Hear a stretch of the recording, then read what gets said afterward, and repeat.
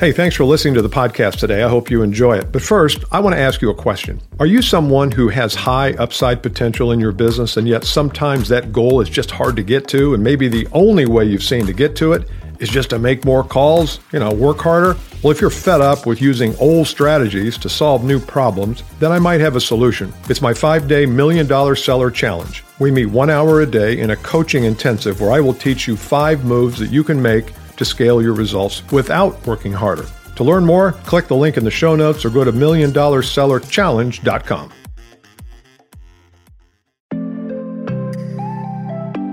Hey everybody, back at the Bill Caskey podcast. I'm going to play for you a clip of an interview program that I was on, Will Barron, The Salesman Podcast.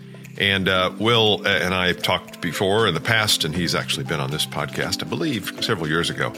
But here was a question he asked me about the sales process, and I want to play it for you, and then I want to come back and kind of answer the unanswered question there of what is it that constitutes a really powerful sales process. I want to talk about that. Before we do, though, go to BillCaskey.com. If you're a sales manager or sales leader, you can explore my world-class sales leader mastermind program. It's a program I put together several times a year with 10 to 12 people who are sales VPs or sales managers. Or if you're a salesperson, we have the 2X group you've heard about over and over and over and over and over again. Still going strong. We'd love to have you in it. You can go to the2xgroup.com. Here's the question from Will, my answer, and then I'm going to come back on the other side and give you a little bit more about the sales process itself.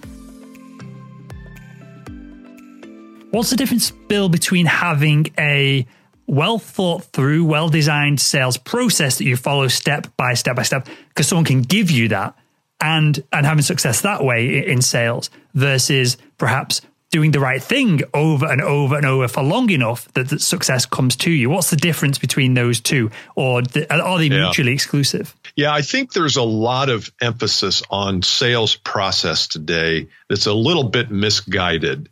And I think we love the idea of a process that we can throw enough in this end and get something out at this end. We love the certainty of a process. We love it. It's like a meat grind. We throw enough meat in, we get good hamburger on the other end.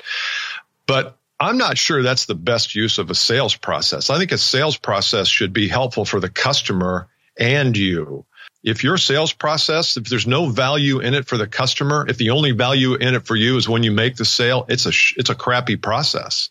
A good sale, I've got a client in the consulting business, and one of his parts of the sales process is he delivers to the client 10 to 15 things that he recommends they do, whether they use him or not. Well, guess what his close rate is? It's 80%, because there's no confusion about his value, because he has shown them his value by giving them something, and they don't pay for it. But he says, what the hell difference? It's good practice for me. It's not, it takes an hour to do. So I think the question, the process is it helpful for the customer? And if it's not, then it needs to be, and you need to modify your process. And that gets back to, well, why are you doing this in the first place? Which is, are you there to help your customer? So what Will was asking me there pertained to the sales process. And I really never answered the process question because I didn't want to get into that at that point. And I do believe that the answer to the question was actually more relevant, which is, why do we have a sales process in the first place? And let's make sure that we're not relying and putting the burden on a sales process to do the work that we should have done up front in the marketing arena and the lead generation part. But at some point, a person raises their hand and says, you know what, I might want to be a client of yours, or I'm interested in what you have. And so that's where the sales process kicks in. And so I'm going to give you 7 elements of a good sales process. I'm not defining the process itself. I want to make sure we're clear about that. So if you have a recipe for chocolate cake, all the things that go into the recipe, all the ingredients, you would say you have to have this much flour, and you have to have sugar, and you have to have butter and whatever frosting. That's not the process of baking the cake, though. Process of baking the cake is a step by step. First you do this, then you do this, then you do this. What I'm giving you here is not then you do this, then you do this. That's the process. This is the ingredients that have to be, to me, in a really good professional sales process, not a weak one, not an amateur one, not one where you're trying to sell a one-call close on eBay. That's not what this is. This is B2B, high-end, premium process. Number one, you've got to have a pressure relief valve. There can't feel like there's a lot of pressure from you to the prospect to buy, to make a decision. The instant you're putting pressure on them, like, you know what, you got to make a decision by Friday or I'm going to have to pull the proposal, all that kind of crap, I think it subverts things. So upfront, some kind of an upfront pressure relief valve. Look, at any point during this process, if you decide this is not right for you, or I decide you're not right for me, let's have the agreement that we'll abort the process and move on, and no hard feelings. And I just want to have that clear up front, or some version of that. That's might be a little bit abrupt or forward. But the point is that I don't want to be in a process with someone trying to get them to do something that they don't want to do and they have no intention of doing. Why would I waste my life doing that? Number two, a framework for understanding their dilemma. You know, we've called this the need step, the pain step, the whatever it is, but it's a framework that you've got to have as a sales professional and a selling team. And by the way, I know there's a lot of VPs of sales managers, CEOs. If you can't deliver to me a framework for how your sales process works, you don't have one. And thus everybody's on a different system. And that's no way to scale a business and grow a business if you have 25 salespeople and they're all using their own sales process. So a framework for understanding the customer's dilemma is vital. It could be an assessment, like a formal assessment. I've got some clients that do that. It could be something very informal, like a survey or a one-page questionnaire. Or it could be something that you put in front of the prospect that says, look, if you decide to engage with me in this process, this is what it looks like. But there's got to be some kind of a framework for helping you understand their needs, their pains, their problems, their visions, their dreams. Number three, economic mindfulness. It's not just the budget step. And I get it's the old, I won't say who it is, but it's the old budget step. Well, when are you going to ask them about the budget? Well, I'm not opposed to asking about budget, but I think economic mindfulness is a much higher and much more important element. And that is, what are all the elements of money? You know what economics is? Economics is the choice. It's the study of choice between doing this and doing that. And at some point, I'm going to pay a price if I do this, A, or I'm going to pay a price if I do this, B. And at some point, there's an opportunity cost. If I decide not to buy from you, there's an opportunity cost for that. I will pay a price not to buy. Do you know what that price is? Do you have some kind of economic mindfulness setup or structure or analysis that helps you and helps the customer understand the economics of the entire picture? And it's not just when I don't buy. Let's say you're calling on me trying to sell me a $100,000 thing that takes 6 months to implement. It's not just a $100,000 thing I'm going to be buying and cutting a check for. It's also the implementation of the people and the labor and the other things. I might be another $50,000 in. So it's not just about the price of the product. It's not just about the budget. It's the whole economic structure and picture. And the higher you get into B2B, it's like selling a business. If you came to me and said, Bill, I understand you're interested in buying a business. My business is for sale. I would get into all the economics. What's the lifetime value of the customer? How much does it cost you to acquire a customer? What's your email list? How much do you generate? All the economics. And it's the same thing here. Your customer wants to know that. Why don't you lead with that? I think that would make you much better. Number four, education. I think part of your sales process should be education. You know, I do this podcast and I have the other podcast, the Advanced Selling Podcast. We do both of those. I do this one because I want to educate you. I want you to listen to this, get value out of it, try things that are helpful for you, and then call me and say, okay, I've got what I needed out of the podcast. Now I need coaching, or now I need training for my team, or now I need to be a better leader, or whatever. So I will continue to do that because I know education works. Seldom does a week go by where I don't get a call from someone who says, okay, I'm ready. You got me. I listen every week. It's time for me to really grow and really get special attention and grow my business and myself. So you need to be educating your prospect. If you're not, you're lacking an important part of the process. Number five, decision maker and the whole perspective of who makes the decision. I know this is going to be a bigger issue as we go forward. That's just my hunch. I have no data, no evidence to back it up, but I think with the recent business disruption and the whole 2020 drama of Corona and all that stuff, and I don't mean to dilute the importance of it. In fact, it's very important.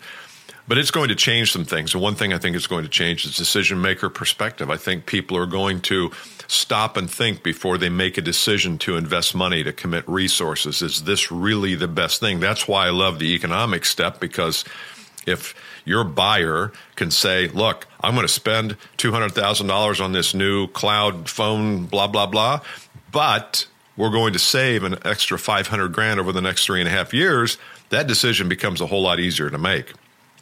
Then if you go to your CFO and say, you know what, I want to spend $100,000 on this, and the CFO says, well, what if we don't? Well, if we don't, it's no big deal. What's the cost if we don't? Zero. Well, we're not going to do it then. So you've got to understand the decision maker's perspective on the investment on things. And if you don't, you're going to close a much lower percentage of your business than you would if you knew that. Number 6, I think you've got to frame everything you do as a recommendation and detach from the outcome of the recommendation. And you've heard me talk about detachment and the mental side, the psychological side of selling. But I think this is where, when we say the word proposal or presentation, I think there's a certain amount of attachment there. There's a certain amount of hopefulness. Well, I'm going to propose to her. I'm going to propose this solution in hopes that they will buy and they will pay me a lot of money for it. There's a built-in attachment.